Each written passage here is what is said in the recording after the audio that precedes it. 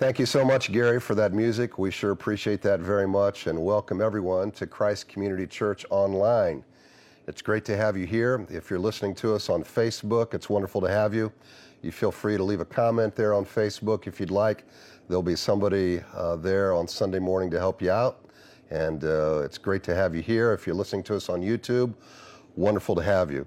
You can also check out our webpage at cccspringfield.org or our Instagram page, or if you'd like to give, you can go to our webpage and do that as well.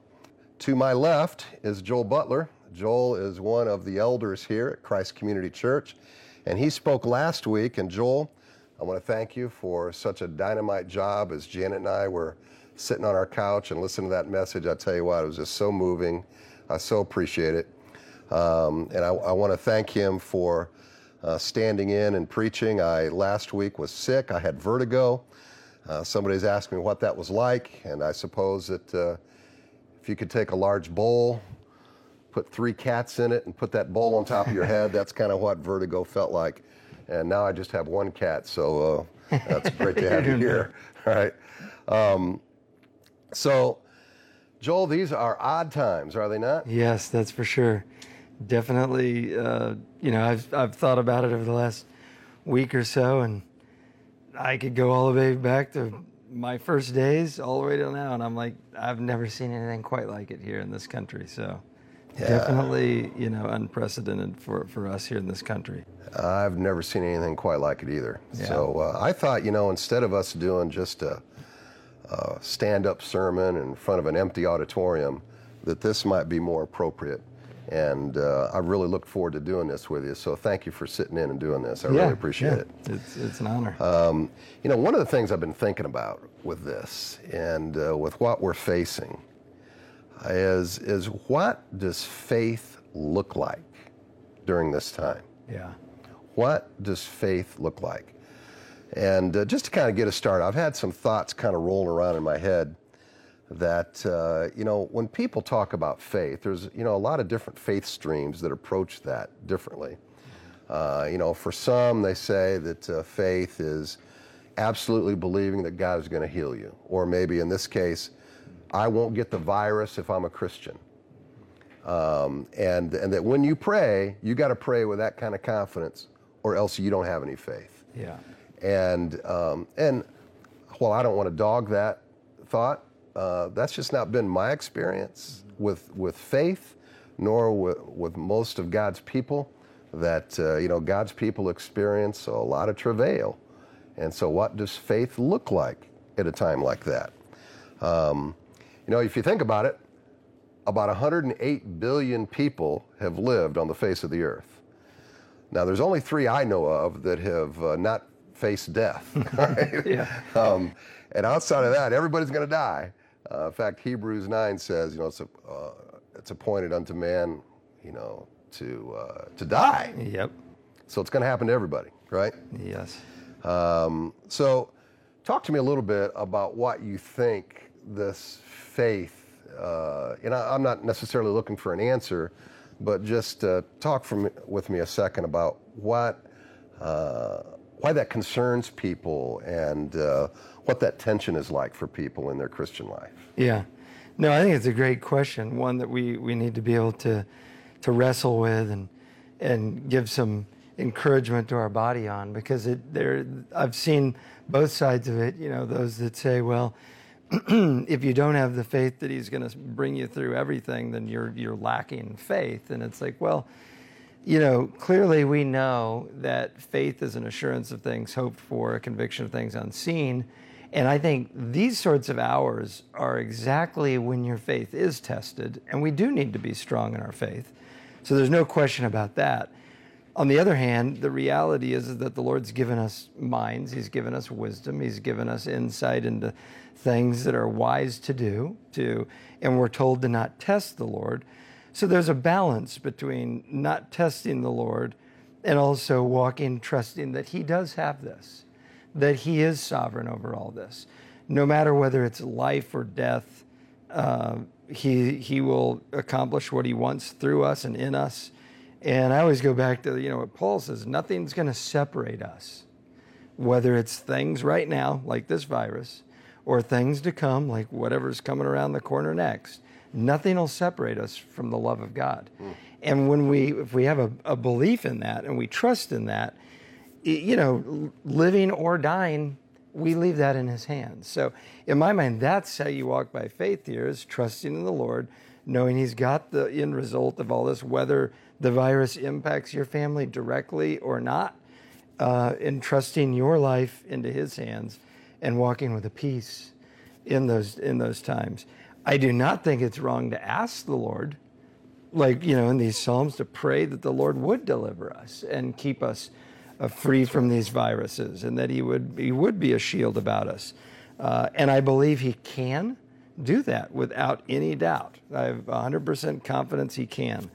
Now, does that always mean that he'll keep us from every ailment that could come our way? I don't, as you've already stated, I don't think that's fully the case here. We can see it in the biblical record. He would allow people at times that were his own people to go through times of turmoil and famine and plague and other things. It wasn't that he disowned them, but rather he was moving them, working with them, working through them, testing and encouraging and developing their faith. So I see it as a great opportunity, actually, for faith, this sort of situation. In fact, like I mentioned last week in my sermon, is that when everything's great, your faith is sort of, in a way, it's a little bit at times out of the picture. You're just going along and trusting your own job, your income, the way you normally live. All of a sudden, when something like this comes along, your faith, you go back to your foundations of what do you believe about an unseen God. Right. So, I know both of us have families, and we have children, and I imagine a lot of our audience, they're sitting around a couch watching this. To me, it's a great question to ask after this message is over. Ask your kids, ask your spouse, what do you think faith looks like during this time? And that's a great discussion to have, around your family, and to spur conversation about just allowing the Lord to enter into this. What does that really look like, to have the Lord, to depend upon him during this time, and to see his power at work? People are getting accused of being in panic. Yeah. And even people that just make preparations are, I don't want to panic. Well, what is panic for one person might not be panic for another. But having said that, there is, I think, a state of the heart that takes place in terms of being really fearful. One of the Proverbs 29:25 says, "The fear of man lays a snare, but whoever trusts in the Lord is safe." Yes. Now that has an interesting application for us. Yeah. There's a lot of people that Christians who maybe go to war.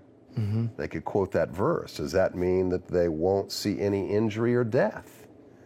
I'm not sure you could necessarily make that claim for everybody. Yeah. Or that there won't be a Christian that would ever get sick of a coronavirus. Mm-hmm. We know that that's already happened. Yep.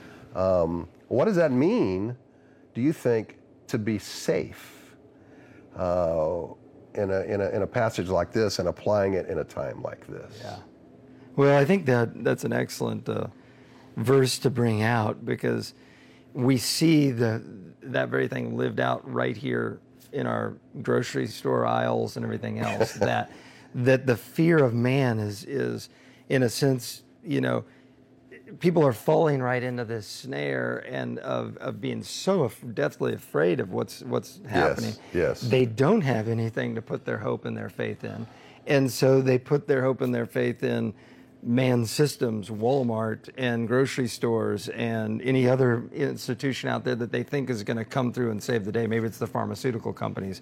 And they get so worried with the fear of man facing this that they do end up panicking. And it is a real panic. I mean, I've seen pictures of people with shopping carts with eggs as far as the thing is wide and over the top. And I'm like, I hope that you are ready to eat all those fairly quickly, because they do eventually go bad. That's right. You can't freeze them. Yeah. But on the other hand, you're right. It's advantages of being prepared, and the Lord can give us signals and indications, and it's time to be prepared. I mean, I'm not going to say that this is what we're going through right now is imminent of his return, but we do know when he spoke to his disciples about his return, he did give some things to say, there's things to be ready for, and when you see certain things, take precautions. Right. Yeah. Flee to the hills, get out of the way if you're living in Judea during these times. So, I look at it here today, and you talk about the fear of man laying a snare versus trusting in the Lord and living in safety. It's back to that idea of being at peace, that whatever the Lord has, That's again, good. life or death, I can be safe in the Lord's house. And I can have confidence in my heart that he's got this, no matter whether it impacts my family and my parents or not. So I heard or actually read a quote the other day of a pastor that said that any other pastor who was not opening his church up during this time is a coward. Yeah. And I was like, whoa, now that sounded a little more than bold to me. That's almost very cavalier about these kinds of things. And now, admittedly, that was before a lot of these, the last couple days, we've had a lot of government officials saying, nobody over 10, things like that. So I don't know what he's going to do now. But he made it sound like, well, I'm going to obey God and not man. Yeah. And now, to me, I might see that as perhaps a little more cavalier than, because I think we can't honor our government officials. And the fact is we can meet like this and still disseminate God's word and still communicate. We don't plan on doing this forever, Lord willing. We still want to meet together as God's people. But I want to shift a little bit to the main passage I want to talk about in 2 Samuel chapter 10. And it's a historic example that I think would give our people a scenario to think about, to talk about in your homes. And I'd just like for Joel and I just to introduce it to you, talk about it a little bit, and then when we're done, I'd love for you to discuss it with your family. And in 2 Samuel 10, it depicts a battle between Israel and the Ammonites in Syria. And apparently David had sent some emissaries to Hanun, the king of the Ammonites. And this guy had some officials that worked with him that said that basically David was up to no good. Yep. And so he had these emissaries, he had their beards cut off, and then he had their clothes taken off at the hip. So it was very emasculating, to walk in public like this. It was very embarrassing. And it really was an act of war. And David took it as that. It's like, okay, game on, right? Yeah. And so the Syria and the Ammonites, after David had his army go into this land, Syria and the Ammonites were on both sides. And then we read this passage. It says this. When Joab, that's the leader of Israel, general, saw the battle was set against him, both in front and the rear, he chose some of the best men of Israel and arrayed them against the Syrians. The rest of the men he put in charge of Abishai's brother, and he arrayed them against the Ammonites. And he said, if the Syrians are too strong for me, then you shall help them. But if the Ammonites are too strong for you, then I shall help them. Be of good courage, and let us be courageous for our people and for the cities of our God, and may the Lord do what seems good to him. And it struck me there that he's exhibiting faith, but he's saying, I'm not really sure how this is going to turn out. Yeah. And he didn't necessarily know what the future would hold, but he knew of some things to do in the moment. He was to be courageous. Mm-hmm. And I think there's a lot of instruction there for us. And I'll just kind of leave it there and let you kind of Yeah. Comment on that. What do you think of that passage? I love these sorts of narrative stories where you can see individuals walking out their faith and walking for the Lord in a level of uncertainty. They don't know for sure how it's going to go. And there's a number of passages like this. And I think it is good to pull those out and say, look, there's times where we as believers, take action for the Lord or take a step of faith, trusting that the Lord's going to do something. We don't know exactly the ins and outs of how it's going to work out, but we call upon Him to lead and guide. I mean, you can see Joab being wise, though, too, saying, I'll take this group, watch this side. Abishai, you watch on this side. And if I'm getting inundated and overpowered, you come to help me. If you're getting inundated and overpowered, I'll come to help you. That's a step of wisdom and being prepared. Right. Saying, I'm going to go into this. I'm not going to just haphazardly think we're just going to waltz into this. We're still going to go into this with some tactics. And yet we're also going into it waiting to see how the Lord leads, and we'll aid each other as need be, as the Lord allows this battle to unfold.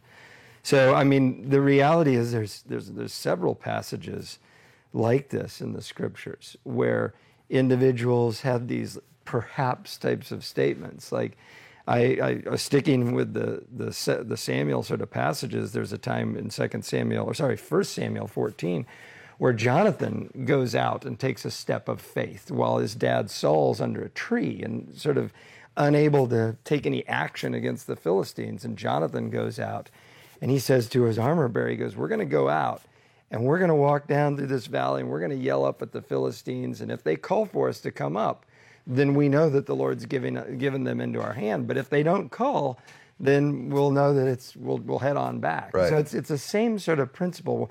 We'll head out. We don't know exactly how it's going to go down, but we're going to call upon the Lord. We're going to see how He moves, and then we'll respond as He lays forth the next step in front of us. Yes. So. And I think if we think about our lives, a lot of us are expressing faith that way. We're trusting the Lord. We might take a new job, buy a new home, move to a new city. We don't know exactly how the future is, what it's going to present to us. Yeah. But we sense that the Lord is wanting us to do it, and we're going by faith and asking the Lord to bless that and be a part of that. The next part of that passage where it talks about showing courage intrigues me, because it means not only are they to act, but they're to be resolute as they act. Yeah. And they're doing this for their country, and they're doing it for their God. I mean, it gives this divine unction that they're applying to this. They know that God wants them to be in this battle. They know that God is behind them. They know that they're protecting their people. And now that, to me, has some really good application for us. But I think of, like, for instance, our church, all right? What can we do as a church now? I mean, we're in our homes. And who knows, we may, while this is being filmed, we may have a government entity to say, hey, you can't leave your homes for a certain amount of time or whatever. I don't know. Yep. But what can we do as a church? Our church has several values that we've coined. One is that we do the hard thing, that, there are things that the Christian life calls us to do.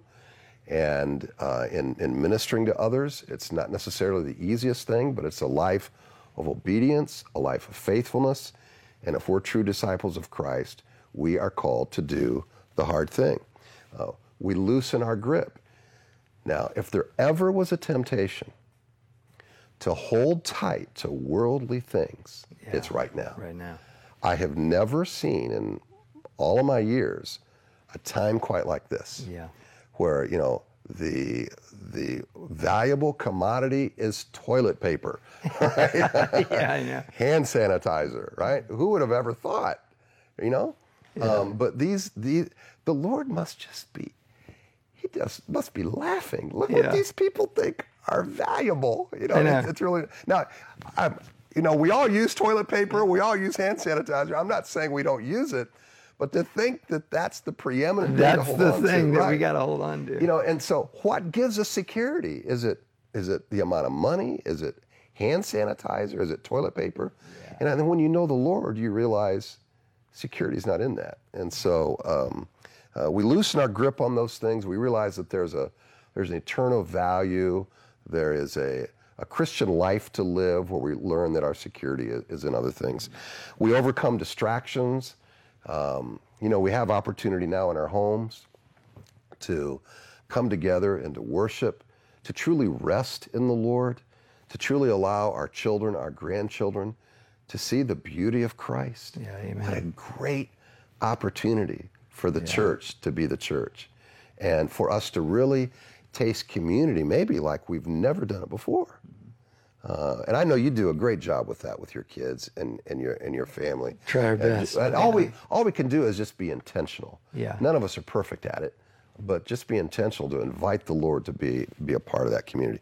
We know our neighbor. You know, we've got in our neighborhood some elderly people that, you know, we want to check on and make sure they're okay, even at a time like this. That life is just not about us. That we have other people that we're to minister to. And then we get out of the boat, that we learn to express our faith in extravagant ways. What does that mean? Now, I can't answer what each one of those mean for everyone, but I think it behooves us to all think in those ways. All right, what, Lord, are you asking us to do? How can we be courageous? And so we say, we do the hard thing, we loosen our grip, we overcome distractions, we know our neighbor, we get out of the boat. We know we have to do those things. Yeah. So for CCC to be the church it's called to be, we continue to do those things. Yeah. And this is an hour where we can see the testing of our faith in those sort of goals and Right. those sort of objectives, to say this is a time when we can put a lot of these things to practice. Right. So, yeah, I mean, clearly, you know, you look at things like distractions. Well, I mean, we're all at home. We don't have jobs that, like with mine, my job, say, well, just work at home. Kids, school. No school for a while, kids. I mean, it's like the distractions have been, actually, Chris and I were talking about this. Normally, our daily lives would be soccer, another soccer practice, maybe a dance thing, then, you know, have to get some food on the table, and then, you know, get up, you get them. I mean, it's go, go, go. Right. So this is an opportune time to lay aside, because the distractions, thank the Lord, have been moved aside. It's like, you're going to have to call upon me, turn to me, move your families towards me, try to move in your neighborhood to help others, do things that, you know, in the past, a month ago, were a lot harder for you to find the time to do it. Now you can do it. So I do think this is a great time for us to live these values out. And so I you know, you and I have already talked about it even before this, that this is an hour that I think the church can shine. I really do. Amen. Amen. You know, the word that I thought of was, you know, the Hebrew word Shabbat, Sabbath. Yeah.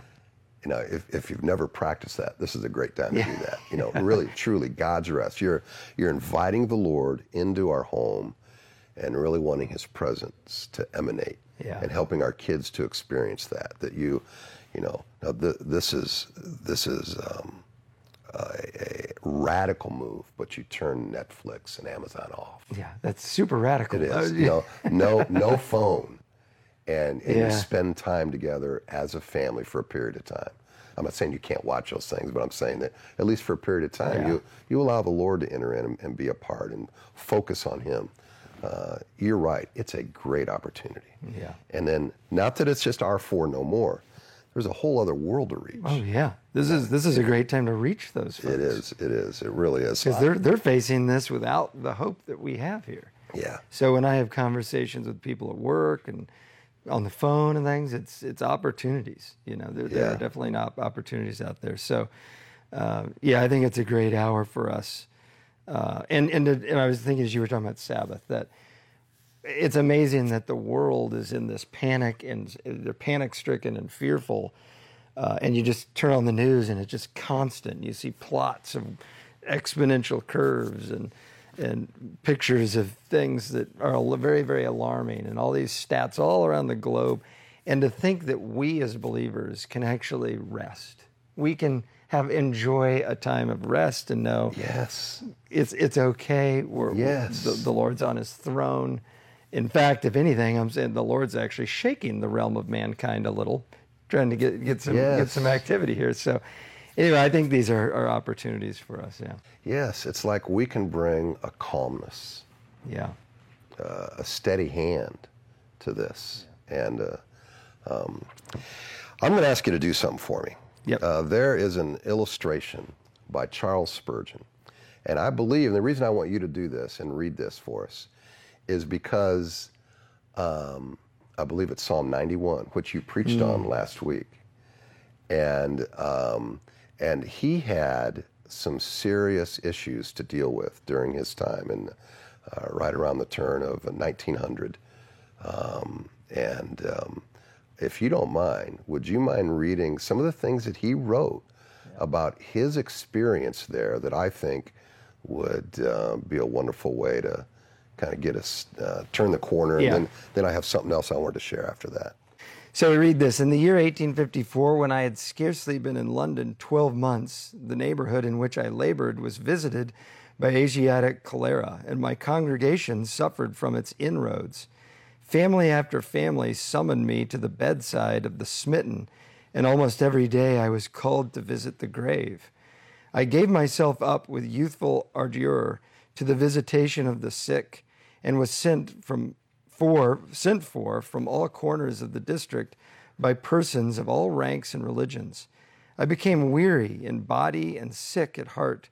My friends seemed falling one by one, and I felt or fancied that I was sickening like those around me. A little more work and weeping would have laid me low among the rest. I felt that my burden was heavier than I could bear, and I was ready to sink under it.